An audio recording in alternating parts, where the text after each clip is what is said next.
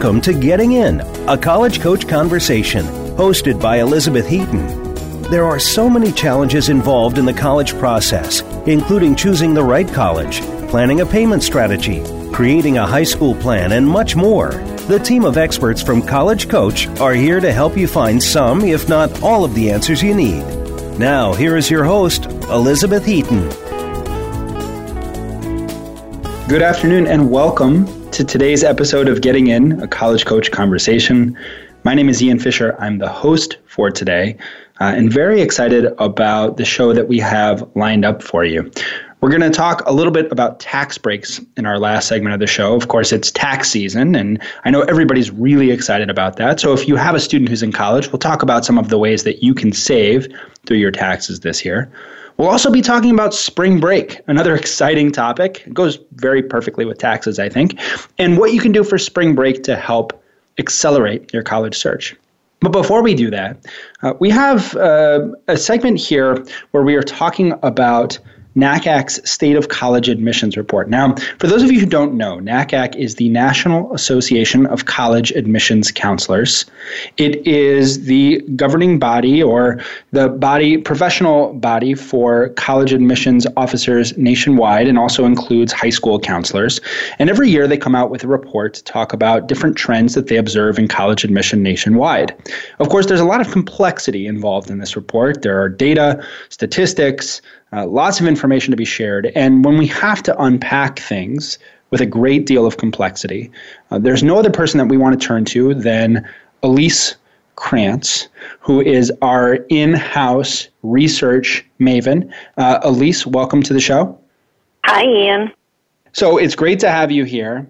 We love that you are so excited to sink your teeth into these things every year because it really helps us to get a better sense of how the entire landscape of college admission is shaping up.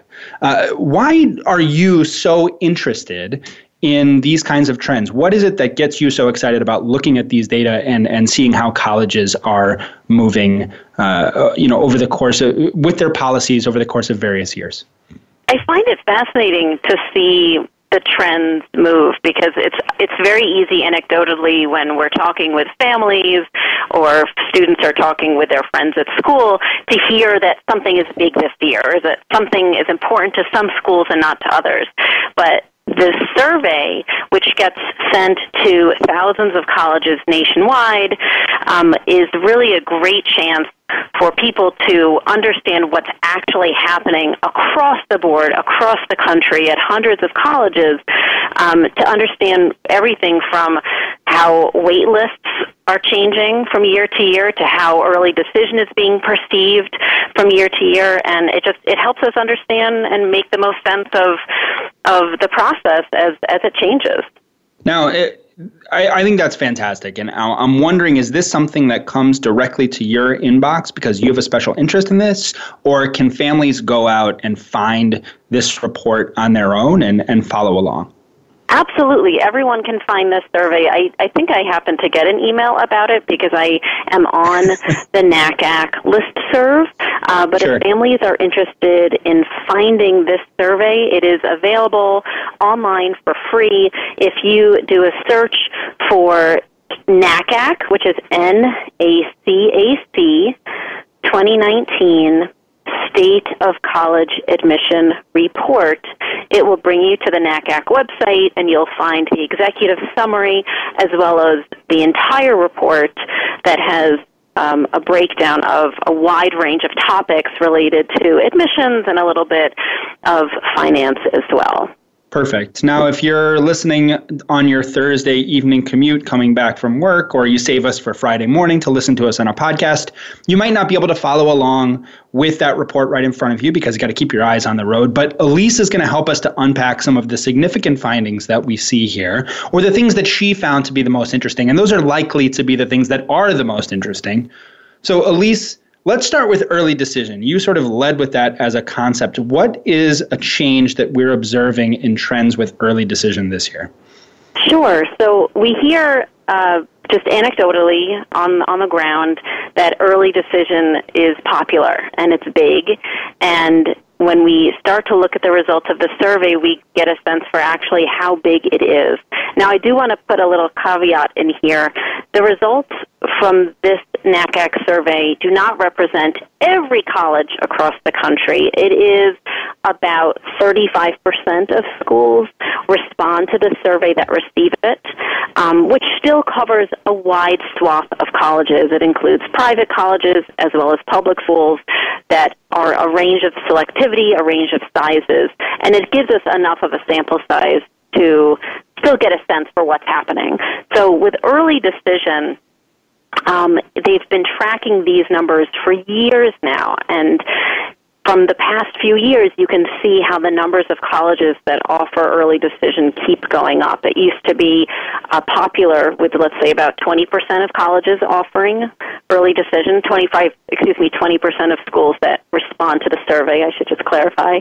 And then the following year, it moved up a little bit, and in the most recent survey, 25% of respondents now are offering early decision. So it keeps increasing. It's definitely a popular option for colleges, and it's a popular option for students too.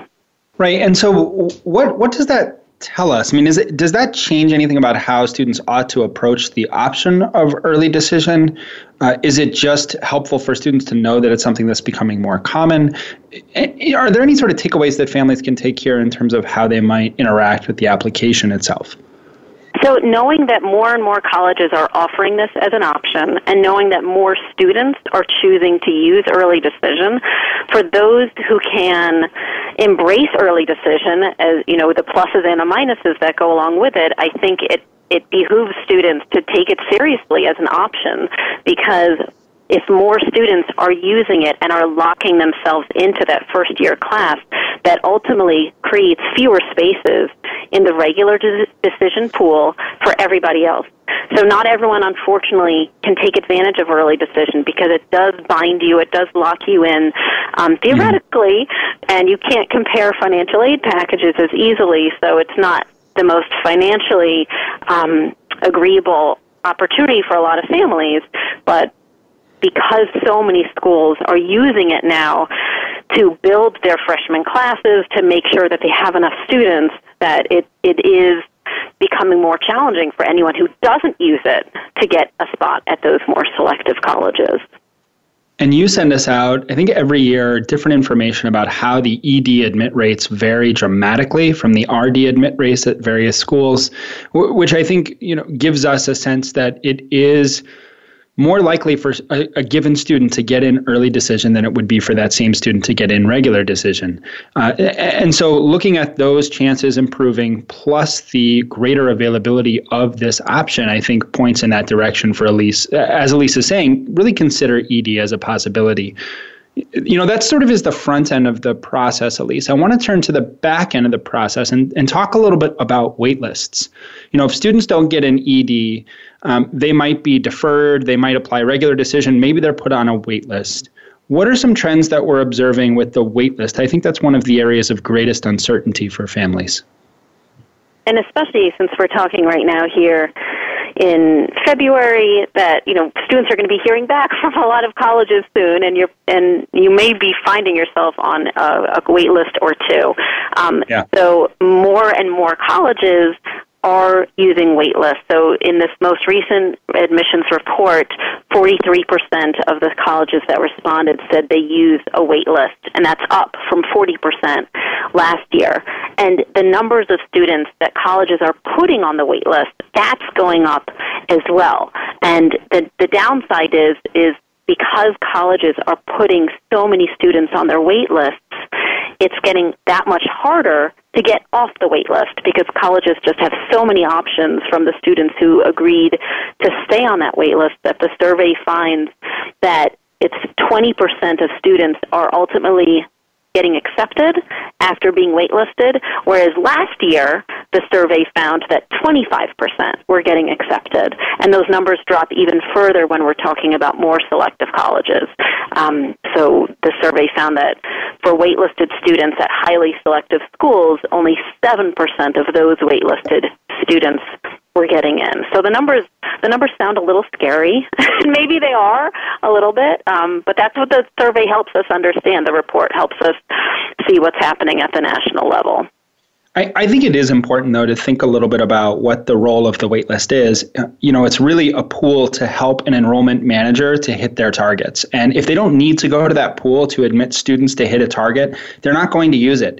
Students often look at it as, I got waitlisted. That might mean that the college is hoping to bring me into their class. Really, they're using that as an opportunity to make those targets if they need to. Between this waitlist news and early decision being an option, I think that sometimes it's like, wow, things are getting more and more competitive, which is true in some ways at some schools. But what's the average national acceptance rate this past year? Did NACAC identify any trends that show that maybe it's not all bad news for students out there? And this is the number that I love to point to year and year again, is to say that not all colleges are highly selective. So many times, and we, I think, are guilty, too, of it a little bit as well. We focus on these colleges that have ridiculously small acceptance rates, and we get so excited by it and talking about the strategy behind it. But the reality is, when you're looking at four-year colleges across the country, the average selectivity rate among those who responded to this NACAC survey, it's 66.7%. So 2/3 of students are getting in, generally speaking, across the board. And so it's such a small number of schools that have those ultra-low acceptance rates. And it used to be the case a few years ago that we talked about how that national acceptance rate was actually smaller. It has grown in recent years. A few years ago, it was closer to 65%. So the fact that it rounds up to 67% for this most recent cycle, that's a very generous acceptance rate. Yeah, and it's all about sort of where you're looking, right? So if you're going to focus on a very small sliver of 15 colleges and their acceptance rates, I think that you're going to see a lot of bad news or some distressing information around those average acceptance rates. But if you expand your lens a little bit and look at a broader number of colleges, all of which have really nice options for students, you see this 66% acceptance rate as being something that's much more common. So I love reinforcing that. I think it's a really key idea, and I hope families will sort of take that to heart. Another sort of positive piece of news that came out of this report, it's not just about statistics and admission, it's also about what admissions offices are considering when they're looking at an application. Do you want to share the factors that are the most important factors that admissions offices are considering for students this year? Absolutely. So the survey always asks colleges to rank and weight certain factors in admission. For example, the grades that a student earns. How important is that? Or how important is test scores? Or where the student went to high school? And for the past several years, these numbers have been really static. So it's generally been the case that a student's grades have always been the most important, followed by the strength of their curriculum, along with their test scores. A little further down, you'll find essays and letters of recommendations. But recently, it wasn't included. You won't see this in the actual NACAC report. There was a separate report that was just issued by NACAC that ties into this data, however, where they included a new factor for colleges to weigh in on, to say how important is this particular factor as you make admissions decisions. And this factor was called positive character attributes. So in addition to things like a student's class rank, a student's extracurricular activities, or their interview, how important would you rank their character as it's revealed in different portions of the application? And so this is brand new data, and the colleges that respond to the survey, and I love this, it's great, they found that character it falls just after all of the academic factors. So after curriculum and grades and test scores, character was the next most important factor, and that actually was above letters of recommendation and above essays. So this is, I think, great news for all of those students out there and parents who think my kid is a great kid and they belong at a good school. And colleges do care about that. It is important to them that they're building a class of good characters, of good students. Right. And good character is something that I think emerges from other aspects of the application. I mean, when we're using the essay as a factor, we're talking about sort of the writing quality, the execution, the way that they are successful in that particular project. But an essay can also convey really good character. A letter of recommendation can convey good character, right? So those things are really important. I loved reading this tidbit when you shared it with me, Elise, because I think it's really critical. Which colleges among those that responded to the survey are more likely to be interested in things like good character or other sort of holistic factors that describe the student's personality? It's interesting, and I guess once you sort of reveal the data, it says you might think to yourself, oh yeah, that makes sense. But the schools that tend to focus more on character are schools like the private colleges and the smaller colleges. So those that have the luxury of taking their time reading applications, that have the time to dig in to different aspects of the application, can really suss that out. Whereas it's more common at private schools and at larger colleges, simply by virtue of their numbers, that they do tend to focus more heavily on things like test scores and GPA as opposed to essays or character. But that doesn't mean that you shouldn't still highlight your strong personal attributes, even if you are applying to large state schools. That is still an important factor for them, just not quite as important, not as readily picked up on as the smaller private colleges. Yeah, one of the things I like to tell students is that even those schools that are numeric in their review, they still want students that are positive character. They're just not using those necessarily as a driving force in their admission decision because they don't necessarily need to. I think that schools that are more selective, that have smaller communities, it becomes a much more important factor for them. But I think it's going to be relevant, salient for all institutions. All right, Elise, are you ready to be quizzed? I've got a little quiz for you here. You're not. This is for fun, so you're not going to be graded or penalized here. But I'm just curious. I want to ask you a few questions. Can we do that? We're going to do it whether I want to or not, Ian, but I say go for it. Let's see what happens. That's exactly right. So you shared that this year's survey showed a 7% growth in apps from international students, which is down from 8% last year and 13% the year before. What was the application growth among first-time freshmen? 6% this year. Did you say 6? 6%, yep. That is correct. Fantastic. All right, question number 2. Can you name the primary means by which colleges recruited first-time freshmen for the fall 2018 admissions cycle? So the primary means that they recruited first-time freshmen, and I'll give you a hint, there are 3 of them. See, this is not something that I normally dig into because I'm not on that side of the desk anymore, but I'm pretty sure that email, yes, campus visits, and yes, the school's websites are among the yes, most important ways of recruiting. Yeah. 3 for 3. All right, Elise, you can't downplay your ability to acquire this knowledge. That's really excellent. Okay, let's talk about ED. We're going back to the beginning. Here's an easy one. Who's more likely to offer ED, a private or a public college? Private college. That's right. And how much more likely? Oh, that's unfair. I don't know how much more unlikely or more likely. That's tough. Do you know? You must have the number, or else you wouldn't be asking it. Absolutely. Yeah. Looked in the back of the book. 37% of private colleges offer ED. Only 5% of public colleges offer ED. Now, here's one for you. What percentage of selective colleges, so that's colleges that admit fewer than half their applicants, what percentage of selective colleges offer early decision? Oh, so you have the chart right in front of you. You'll have to help me out with this one, too. Take a guess. Let's just take a guess. Do you think it's more or less than half of selective colleges? Of more selective colleges? I'm going to say, let's say like 75%.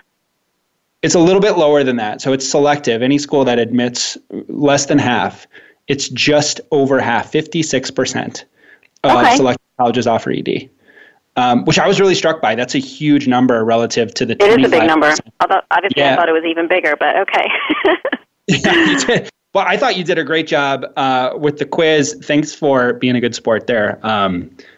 I can't believe you got the recruitment methods. That's really excellent. Elise, I want to thank you so much for keeping us all informed on the state of college admissions, for coming on the radio show, and for taking the quiz. This is the first for the College Coach Conversation. So thanks a lot for being here. It was always a pleasure. Thanks, Ian. You got it, Elise. All right, folks, when we come back, we're going to be talking about ways that you can use spring break to plan your college visits. Don't go away.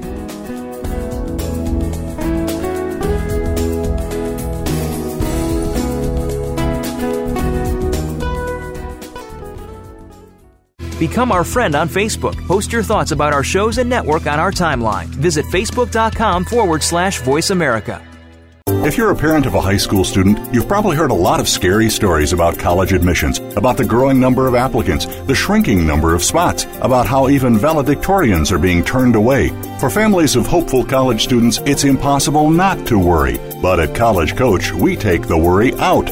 Our advisors are former senior admissions and college finance officers from all over the country, so they can give you advice that nobody else can about what classes to take, how to prepare for standardized tests, what options are available to pay for college, and most importantly, what admissions officers are looking for when they read an application. We've got more than 15 years of experience and a track record that's helped every single student get into college, most into their top choice schools. So make the decision to come work with College Coach and start your child down the road to the decision that really matters, the one in the envelope that says yes. Visit www.getintocollege.com/getting-in. The Internet's number one talk station. VoiceAmerica.com.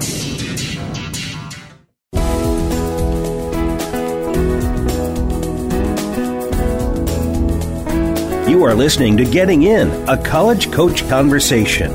To reach Elizabeth Heaton or her guest today, please call in to 1-866-472-5788. That's 1-866-472-5788. Or send an email to gettingin.voiceamerica@gmail.com.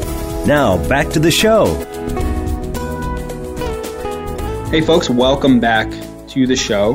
What we're going to do next is we are going to swap spring break stories. No, we're not going to talk about that at all. We're going to talk about ways that you can use your spring break to have an effective experience visiting colleges. And joining me to do that is from way down in the southeastern United States, which is the target, I think, for many spring break getaways for families. Sure. Tova Tolman. Hey, Tova, welcome to the show. Hi, Ian. Now, where you live in Georgia, is that a place where you see a huge influx of people during spring break? Do people come down there for vacation in March and April? Not college or prospective college goers. We see a huge influx of adult girl trips and bachelorette parties, but not your typical spring break or college tours. Right, and so when we're talking about spring break for this particular show, we're not talking about college spring break that you would see happening in places like Cancun or Miami, but instead talking about ways that families can use spring break to get a little bit out of the college visit experience. Now, I want to start with pros and cons, Tova. Spring break seems like a great opportunity to go and see some colleges. Are there reasons that it might not be the best time to go and visit schools? I'd say the cons, and we can talk pros afterwards, but let's always dig into the negatives and focus on those first. That sounds like more fun. Cons might be you have vacation, but so might all of the other students in your state. Maybe it's a coordinated spring break and you're checking out a school where there is a huge influx of other visitors. And sometimes that's great. But wait, we're focusing on the negatives. That can make it very difficult to get on a tour. Maybe the tours are all full. Maybe their special programming is all booked up, and it's really crowded, and it's hard to get a sense because it's overrun with high school students instead of the common college experience or campus experience. I'd say another con might be that it's very possible your spring break overlaps with the college's spring break, which then makes it even harder to get a good sense of the school if the school is on vacation. There aren't students around or as many students around, and you're not really able to get that typical feel, the kind of problem that you might run into visiting schools over the summer. No, I think that's right on. That's one of the big ones is if you go when school is relatively quiet, it's not going to be a representative visit to campus. And so then your experience is entirely shaped by the other visitors who are there. And as you're pointing out, Tova, that's going to be a lot of other high school students, especially if your spring break is the same time as many other students. But, let's say that it might be a good idea. What are some of the pros for going and visiting some colleges on a spring break trip? Sure. When we used to plan events for prospective students, honestly, we sometimes would look at the public school spring break schedule for big feeder states of ours. So if I was working at Fordham, for example, we definitely wanted to know when New York, New Jersey, Connecticut, Massachusetts, when they had their big, massive spring breaks. When were the Boston schools on spring break? When were the Bergen County, New Jersey schools on spring break? And we would plan prospective student events accordingly. And we'd roll out the red carpet, we'd have big open houses, we'd get together faculty and administrators and students all together to make it really easy for students to hear all about the school just in one day in a sort of concentrated fashion. And that can make it sometimes easier. Maybe there are even more visit opportunities in a typical day that only has tours and information sessions. And that can be really nice.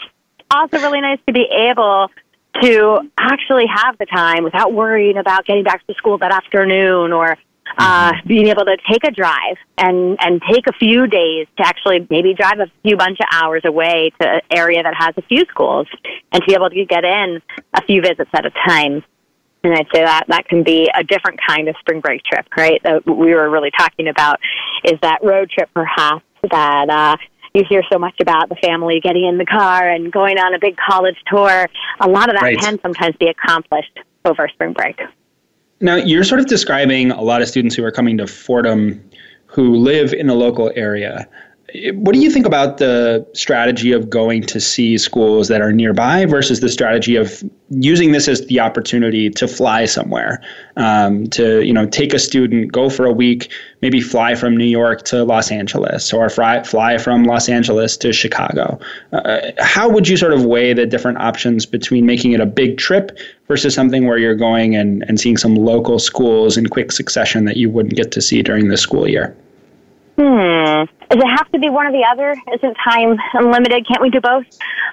Yeah, maybe. It's really important. It's really important to see some schools in your backyard. I think maybe I might approach this differently if I'm in 10th grade or in 11th grade. In 10th grade, you haven't even started checking out what's in your own backyard. It might be a good time to concentrate that. Before you get on a plane, get a sense of what it is you like, what it is you don't like. Before you fly across the country or 6 states over or invest in the cost of that plane ticket, I want to have a good sense of what that school might be about and how does it align with what I might be looking for. Now, second half of junior year of high school, I might start to have a sense of my likes and my dislikes. First half of 10th grade, second half of 10th grade, I probably have no idea. I don't know what a big school is versus small school, with flexible general education requirements versus a very strict core. So using local schools to sort of start that early research, maybe for 10th graders, might make good sense. And then you could really tailor and target that flight or that train ride or that long car ride when you have a little bit of a better sense of what you're looking for. I think that's a really great way to split it up. I don't see the benefit in spending a lot of money to travel far away for a 9th or a 10th grader to get a feel for schools. I think that can wait until later. It is definitely a better idea to stay local if you can. Of course, families travel during spring break. Maybe you have a trip planned to Los Angeles anyway. How might you think about sort of rolling some college visits into a trip? You're the planner here. I know that you're extremely organized, that you've got typed out itineraries for everything that your family does down to the minute. Whether this is true or not, I'm going to stick with this story. How many colleges attacked. I no longer feel safe. How many colleges do you think that you could comfortably visit in a day? And what should families be thinking about in terms of the balance between making this a college trip and making it a family vacation? I love this question. I beg of you, please never, ever try and fit more than 2 schools in on one day. I don't care if they're right next to each other or not. There's only so much you can retain before they all start to look the same and sound the same and feel the same. And you stop having the ability to differentiate between these schools. And it needs to feel fun. It can't be exhausting. So, I mean, these are almost 2 different questions. One is, our family has a trip planned to LA anyway. We're going to be there for X event. Could we see one, maybe fewer natural events, or go to one less museum and see one more school? Yes, please. Wonderful idea. If this is just a college tour trip and we want to find a balance between things that are fun versus college tours, well, I'd argue, how can you keep the college tours fun? So let's say, hypothetically, today I just visited University of Florida in Gainesville, hypothetically. I might have noticed a flyer for their Florida Museum of Natural History is having amazing pollinators exhibit for the next month. That could be such a fun, cool thing to do on the side, especially if you're traveling with siblings, looking for other activities, maybe on the campuses that might give you another sense of what's going on around the campus, around the town of the campus, or other auxiliary opportunities that have to do with the university life. Maybe your kid is a sports fan. Mix in going to a basketball game on campus. If it's spring, hey, maybe it's late February, March Madness is getting pumped up and ready. Who's going to make the tournament? Let's see if we can catch a game while we're there. I think it's important to mix in the fun, but the fun can be the campus visits too. If you are dreading these visits, your student is going to dread these visits. So no more than 2 a day, ever, and mix in a lot of fun, please. You just gave me sort of an idea for, it might be fun to do a little bit of a family scavenger hunt at these different schools. And the scavenger hunt in terms of things that tour guides say, sort of commonalities that you're seeing between different schools. Beth Heaton is doing some college visits with her son, and she's posting some pictures on Instagram. She's at Elizabeth_Heaton92, for those of you who are big Instagram followers. I don't think she would mind if I gave a little plug there. And she has 2 pictures of college seals back to back. And she says that both schools said, don't step on the seal. So, there's something about that tradition that feels very special at that school, but that actually is being repeated at other schools. And, there's a question of, well, could you do a scavenger hunt around a silly tradition or seriousness around the college seal or something along those lines, so that you can both recognize commonality between institutions, but you're also keeping your ear open for the things that are differentiators at each individual school. Sure. How do students sort of think about the note-taking process? Is this just a matter of sort of showing up and visiting the schools, or should they do something, even during spring break, to bring a record of their visit home with them? Pictures. Even if it is your Instagram stories and then you save them, or you whatever it is that you are how you're taking notes. I beg of you, because otherwise, when I said you're going to forget which was which, and which was a school that had the French fry statue outside the Science Museum, you need pictures and caption them. And whether you're sending them to friends or just keeping them for yourself, it is important. And then afterwards, I know we've talked in the show about maybe building a spreadsheet, having some sort of organization to your research. But I think in the moment, you really don't want to sit there typing on your phone the whole time. It's kind of rude for the poor tour guide who is just going to assume you're sending text messages or who knows what else. But do take pictures, jot down some notes, and then not when you get back home, but when you are done for the day, that same day, especially if you've gone to more than one school in the day, take a moment to jot a bit down more formally.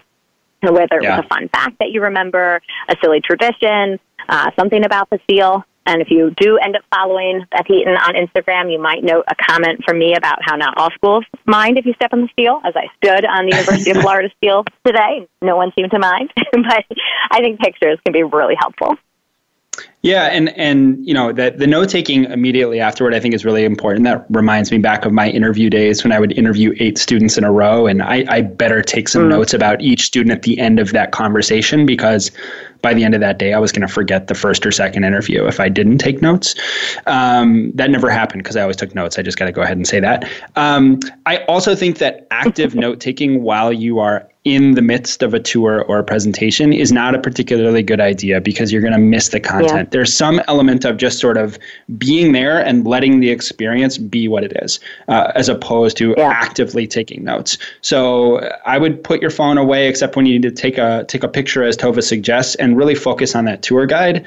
I think it's also a good idea to register for official tours if you're going to be on the campus anyway. One of the things Elise didn't mention in the last segment, because I didn't ask her about it, but demonstrated interest is still one of those factors that is relevant at a lot of schools. And registering for those visits, I think, is really, really important. Tova, any final recommendations or thoughts for students as they're thinking about planning these spring break trips for college visits? I don't want to underscore what you just said, actually. How many people think they visited a school because they drove through it? Or they, parked and got out and walked around a little bit. Not only one, will the school have no record of you having attended? Two, you're not going to probably learn all that much about the school other than what it looks like. So do actually check in with the admission office. Even if you can't make their formal tour, even if they don't have a formal tour, go to the visitor center, check in, fill out whatever informational card that they have or iPad touchscreen that they have for you to fill out some information and make sure there's an official record of your visit, whether it's for your own information gathering or because they might be tracking your interest in the school. Great. Tova, I think this is really awesome. We sort of came into this with 2 words, spring break, and had to figure out how to unpack that. I think we did a pretty good job. Thanks a lot for taking the time to share with us. Awesome. My pleasure, Ian. All right, great. So now this is a point in the show where I talk a little bit about my beauty routine. So when I wake up in the morning, for me, it's just sort of throw a hat on, put on some sweats, march downstairs and get started for work. But as I've gotten older, I've started to notice that it's important to take better care of my skin. Now, when it comes to beauty products, there are so many choices, I hear. I don't really take advantage of them. But you should demand more from your favorite brands. And I think that, what's important, and we talk about a lot in our household, is the importance of no animal testing around different brands that we use. And, especially, making sure that you have a company that you can believe in. And that's why we want to talk today about Thrive Cosmetics. And cosmetics is spelled C-A-U-S-E, medics, cause, because their focus is on giving back and being 100% vegan and cruelty-free. I don't understand why you'd need to have animal products and things that you don't necessarily eat, and you don't have to be a full vegan to understand that having an essential cleanser that doesn't have animal products in it can still leave your skin feeling soft and glowing and in many ways give back to the environment. So Thrive Cosmetics, that's again Thrive, C-A-U-S-E, Medics, gives back for every product purchase. They are helping women in need by donating funds or products. And we are happy to support them here on our show. So you can go to thrivecosmetics.com/collegecoach and use the code collegecoach for 15% off your first purchase. That's Thrive, C-A-U-S-E, medics.com/collegecoach. The code is collegecoach for 15% off. Again, why should your beauty routine have any animal products or animal testing? You can give back to women in need. thrivecosmetics.com/collegecoach, code collegecoach. When we come back, we're going to talk a little bit about tax breaks when it comes to paying for college, so don't go away.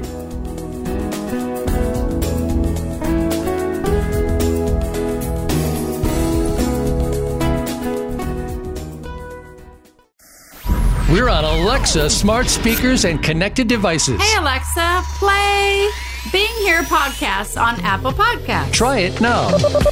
If you're a parent of a high school student, you've probably heard a lot of scary stories about college admissions, about the growing number of applicants, the shrinking number of spots, about how even valedictorians are being turned away. For families of hopeful college students, it's impossible not to worry. But at College Coach, we take the worry out. Our advisors are former senior admissions and college finance officers from all over the country, so they can give you advice that nobody else can about what classes to take, how to prepare for standardized tests, what options are available to pay for college, and most importantly, what admissions officers are looking for when they read an application. We've got more than 15 years of experience and a track record that's helped every single student get into college, most into their top choice schools. So make the decision to come work with College Coach and start your child down the road to the decision that really matters, the one in the envelope that says yes. Visit www.getintocollege.com/getting-in.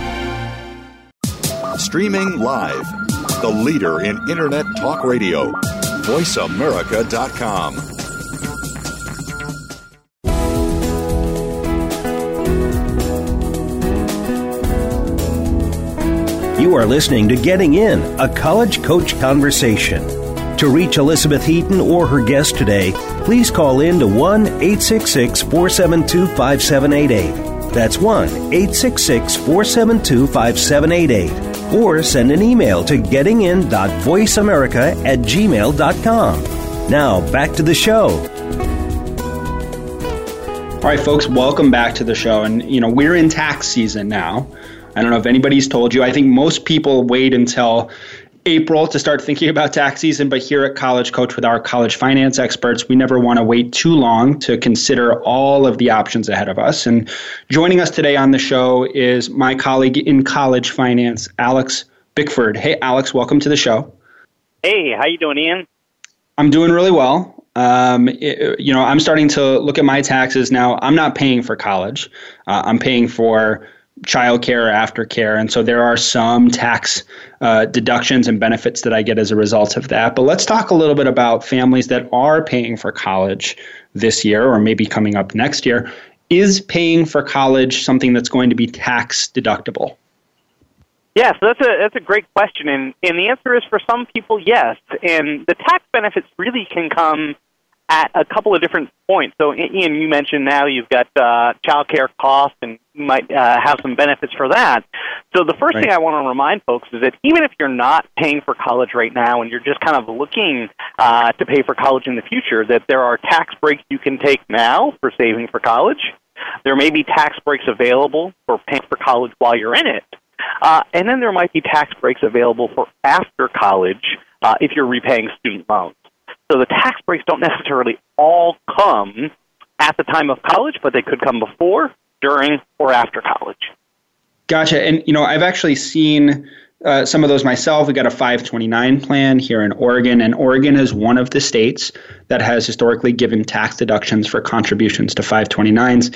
Coming up in the next year, they're going to do tax credits for 529s, which is great news and a great incentive to save. What are some of the other plans that we might see on a federal level or within individual states that can help bring those tax savings? Yeah, so if you're looking at saving for college, the 529 plan is the most prominent.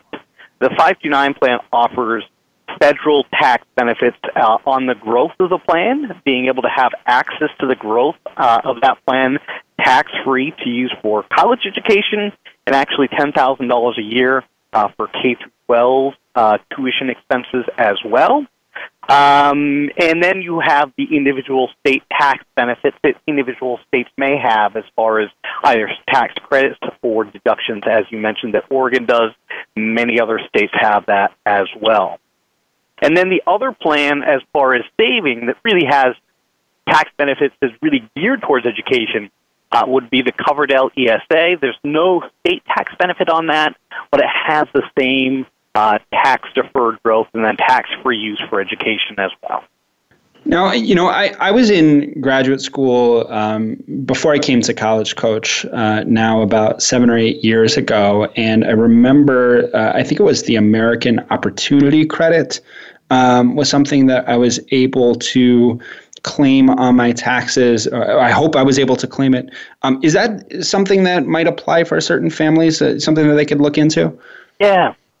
Yes, there's two, for actually folks who are actually in college, there are two primary tax benefits that they may qualify for. One is called the American Opportunity Tax Credit, and actually that one, Ian, is primarily geared towards undergraduate students, the parents of undergraduate students primarily.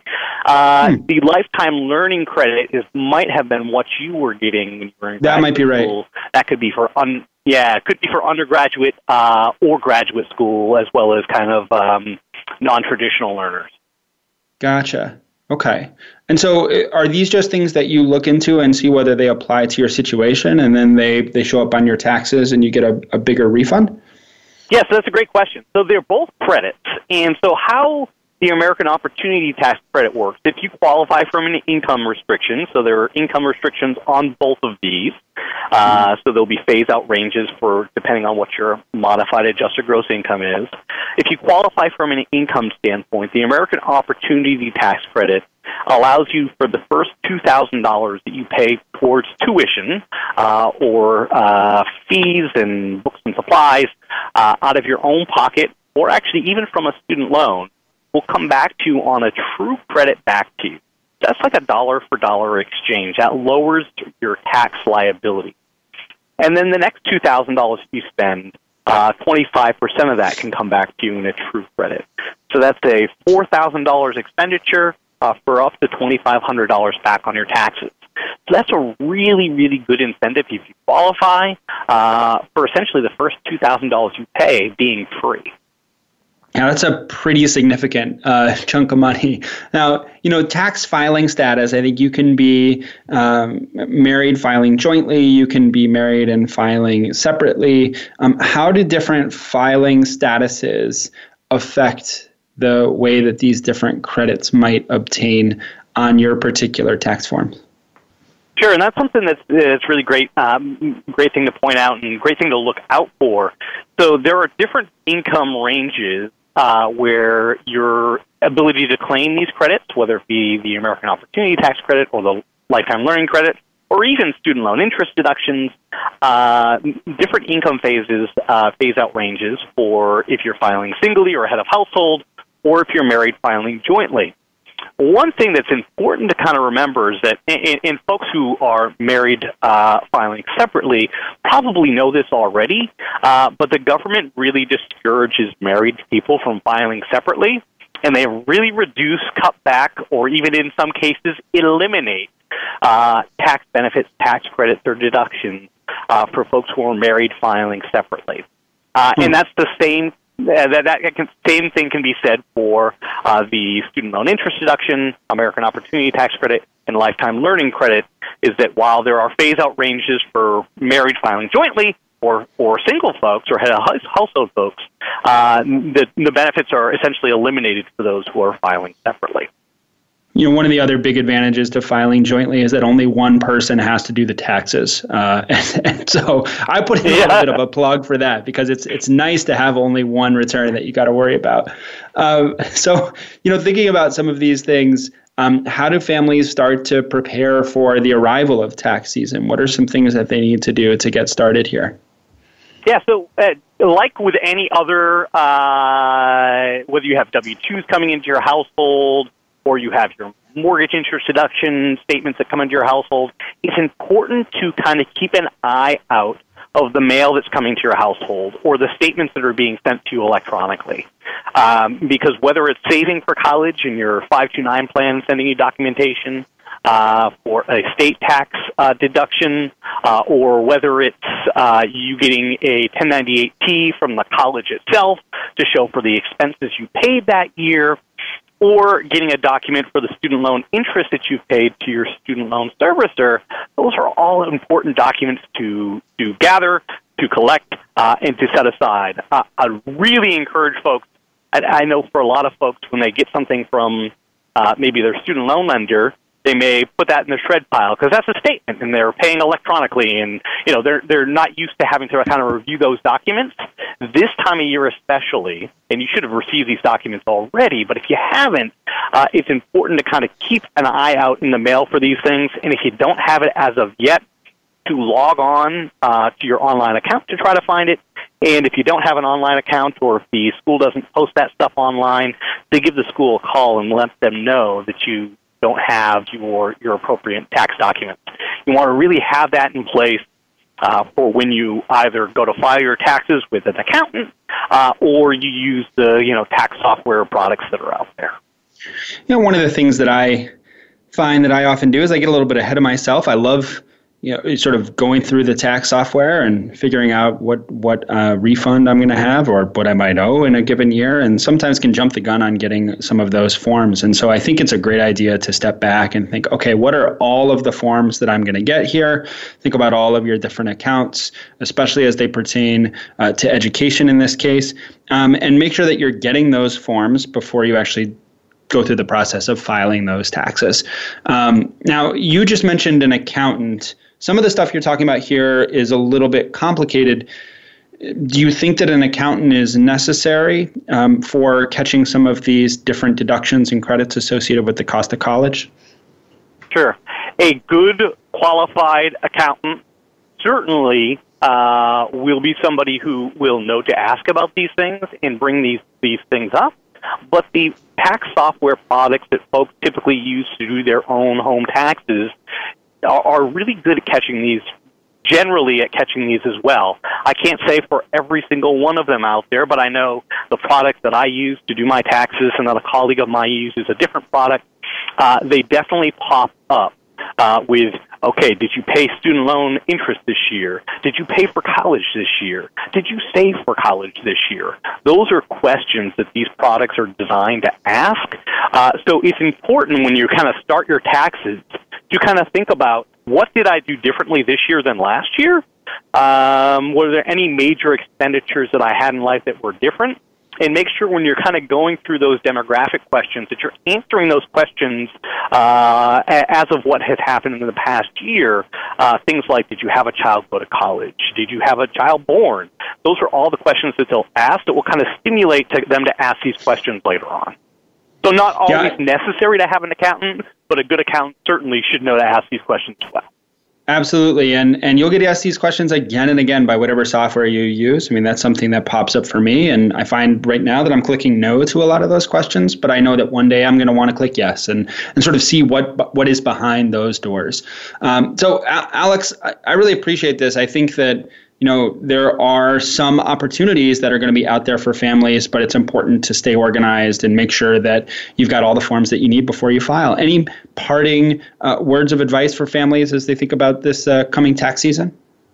Yeah, so the one thing that I'll remind folks of, and I think we've talked about this on the podcast before, but the American Opportunity Tax Credit, the Lifetime Learning Credit, those two credits for while you're in college, it's important to remember that the savings that you've done that is tax incentivized, so either through the 529 plan or the covered account, like I mentioned, or prepaid tuition plans as well, is that you cannot use those dollars to claim the American Opportunity Tax Credit or the Lifetime Learning Credit. That would be a process that's called double dipping. You're getting tax incentives on top of tax incentives. So what you need to do, you can still use your 529 plan money tax-free and get the American Opportunity Tax Credit in the same year. You just need to pay for the American Opportunity Tax Credit dollars with separate dollars than the 529 plan dollars. So it's important to kind of be strategic about your plan to pay for college and make sure that you have different dollars designated for different things. And maybe it's a great idea to go on back and listen to the archives of this podcast to get all of the different strategic advice that we've given over the years. And I'm sure we'll talk about it more in a coming show. Alex, thanks a lot for showing up today and helping talk us through these different tax options. Thanks, Ian. I appreciate you having me. You got it. All right, folks, next week, Beth Heaton returns to the hosting chair with an all-new episode for our listeners. She'll be unpacking the difference between a BFA and a BA degree, and we'll add to our ongoing discussion about taking a gap year. In the College Finance Corner, we'll start to talk about cash flow and household budgeting and how you can reduce the out-of-pocket cost of college by taking stock of your existing expenses. Until then, remember that March comes a little later this year. Happy birthday to all of you February 29th babies. I hope you celebrate in style in 2020. Remember, it only comes once every 4 years. Have a great weekend, everyone.